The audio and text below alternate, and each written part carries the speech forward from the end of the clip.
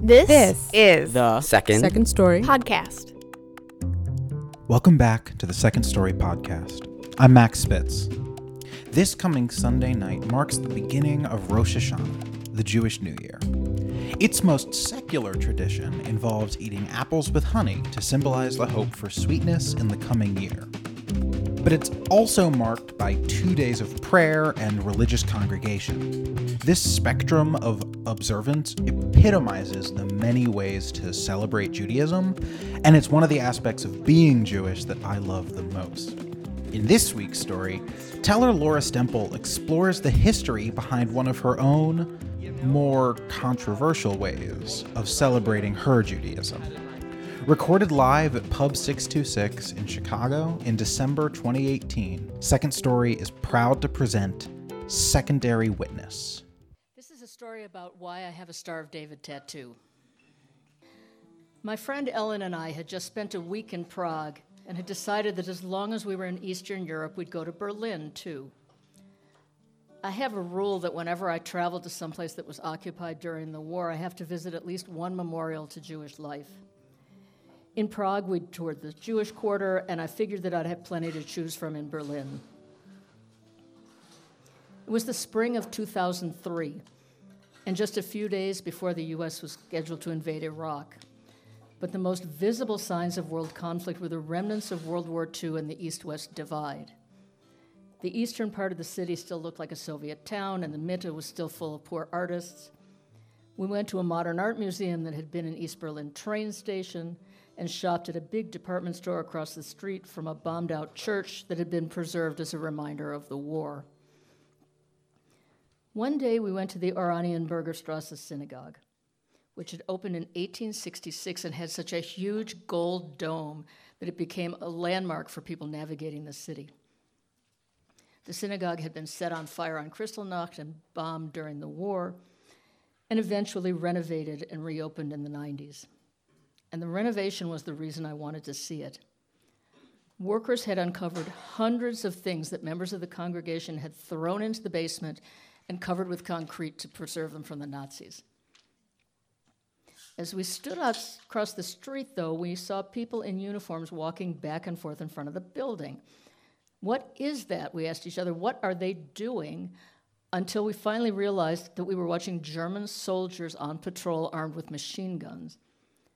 A war was about to begin, and the German parliament was meeting, but this was the only show of military anything we'd noticed since the soldiers who asked to see our passports as our train crossed from the Czech Republic into Germany.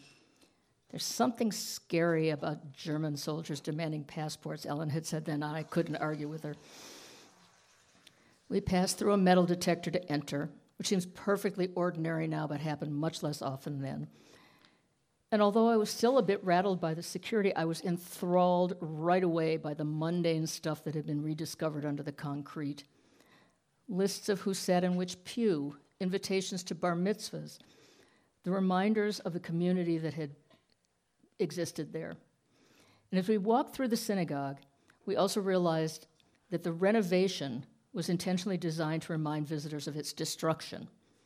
Like the repair of the stained glass, which used plain glass where the original bits were missing.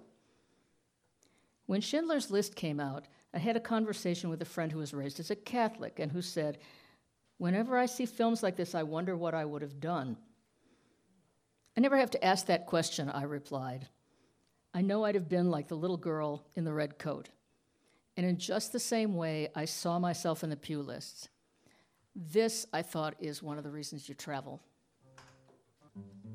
Imagining myself in a synagogue pew was a weird experience because I grew up in Detroit in a completely non-observant Jewish family. Even though we never belonged to a synagogue, though, we had a strong sense of Jewish identity. We went to Jewish nursery school. We learned to swim at the Jewish Community Center. And my brother and I went to Socialist Hebrew school for a year or so. Both of my parents had been raised in observant families, and they'd gotten married in the rabbi study at Temple Sholem, but they'd also both deliberately stopped practicing in their teens. My mother over a perceived slight from the rabbi, my father when he started at U of C, and in his father's words, lost his religion. My father held himself apart from any kind of organized Jewishness, but my mother got a sense of comfort and belonging from secular Jewish institutions. And she embraced a pretty broad idea of secular. In her 80s, she looked for the kind of community she'd known as a child, and she was willing to go back to synagogue if she found it there. To her great disappointment, though, she discovered that even Reform synagogues expected people to believe.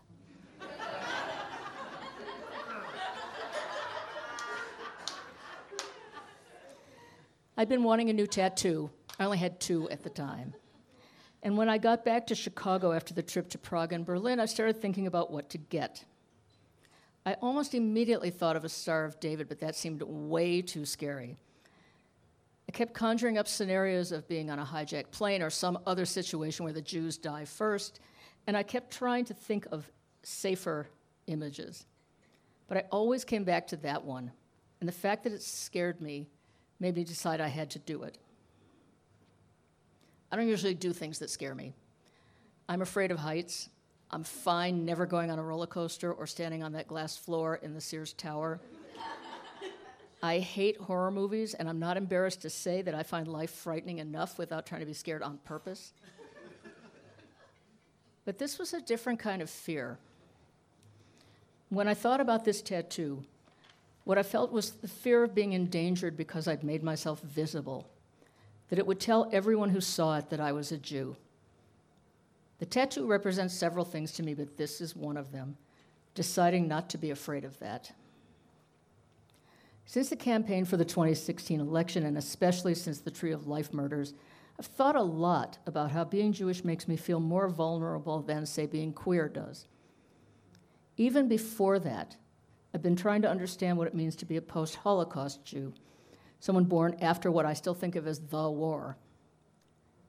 I was born in 1952, only 7 years after it ended, and I've always understood my Jewish self in the context of those pictures of emaciated corpses and the knowledge that this is what people can do to one another.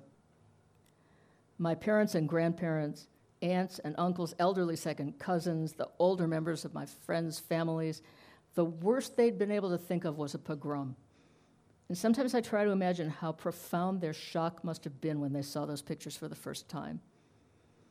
Some people, even those who watched from this side of the Atlantic or who were only children of survivors, never quite recovered. And although I wasn't traumatized the way that they were, in some ways, I'd never quite recovered either. The Holocaust has shaped my idea of what it means to be Jewish in a way that has nothing to do with religious practice. As my father said, Hitler wouldn't care if you went to synagogue.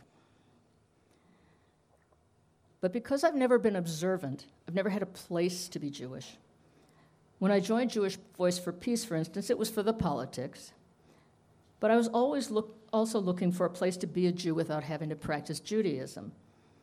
Ironically, although I found a real sense of community there, many of the people who belong to it are far more observant than those I've known in the past. And not just high holidays Jewish, but let's build community by having Shabbat together Jewish. Outside of spaces like that, where the assumption that we're all Jews, almost no one ever recognizes me as one. Maybe that's why my experience of anti-Semitism hasn't been that overt, unlike, say, my father, who couldn't get into medical school until after the war because Northwestern had a quota for Jews. The first anti-Semitic remark I can remember was actually meant to be a compliment made to me at summer camp when I was 11 or 12, and another girl told me I was too pretty to be Jewish. Usually, though, it's more like what happened last year when an elderly man at the Jewel asked me why I had this tattoo. I said, because I'm Jewish, and he said, you don't look Jewish. Well, I thought that's what it's there for.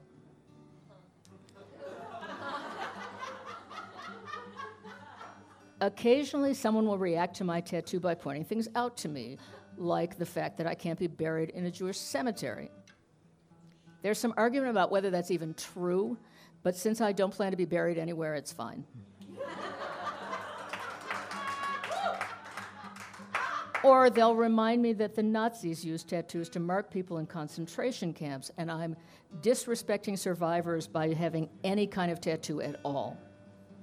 If I'm feeling particularly irritable, I'll tell them that, in fact, only Auschwitz prisoners were tattooed. That's about 75,000 people out of 6 million. That there's a difference between voluntary tattoos and marks meant to dehumanize prisoners, and anyway, I don't make life decisions based on what the Nazis did.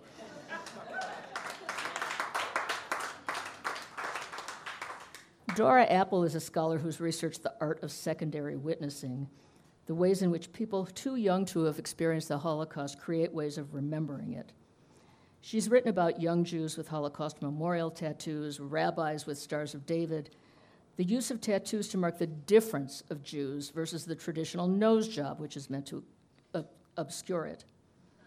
One of the young women Apple met, a queer Eastern European emigre whose back is covered with Holocaust images, talked about how she and other tattooed Jews addressed conflicts with neighboring Orthodox by remembering that it's always a mitzvah to be publicly seen as a Jew. And that's what I say to people who find my tattoo offensive for religious or historical or even imaginary reasons. It's always a mitzvah to be publicly seen as a Jew. This isn't always persuasive.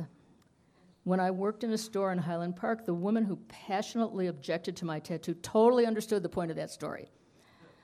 But you don't have to mutilate yourself, she said. You could just wear a mezuzah. There's a difference, though, between wearing something around your neck and marking your body with it.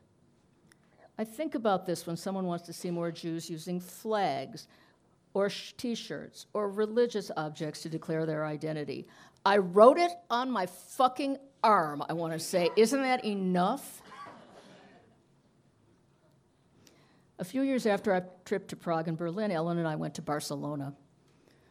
One day we were walking through a neighborhood that appeared to be Middle Eastern, and we passed a few men in traditional dress.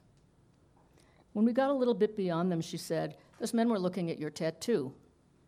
Well, I said, "That's what it's there for." But it made me really uncomfortable. Well, I thought, that's also what it's there for.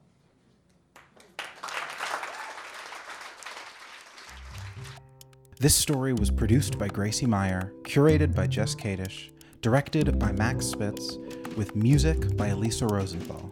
The Second Story podcast is produced by Max Spitz.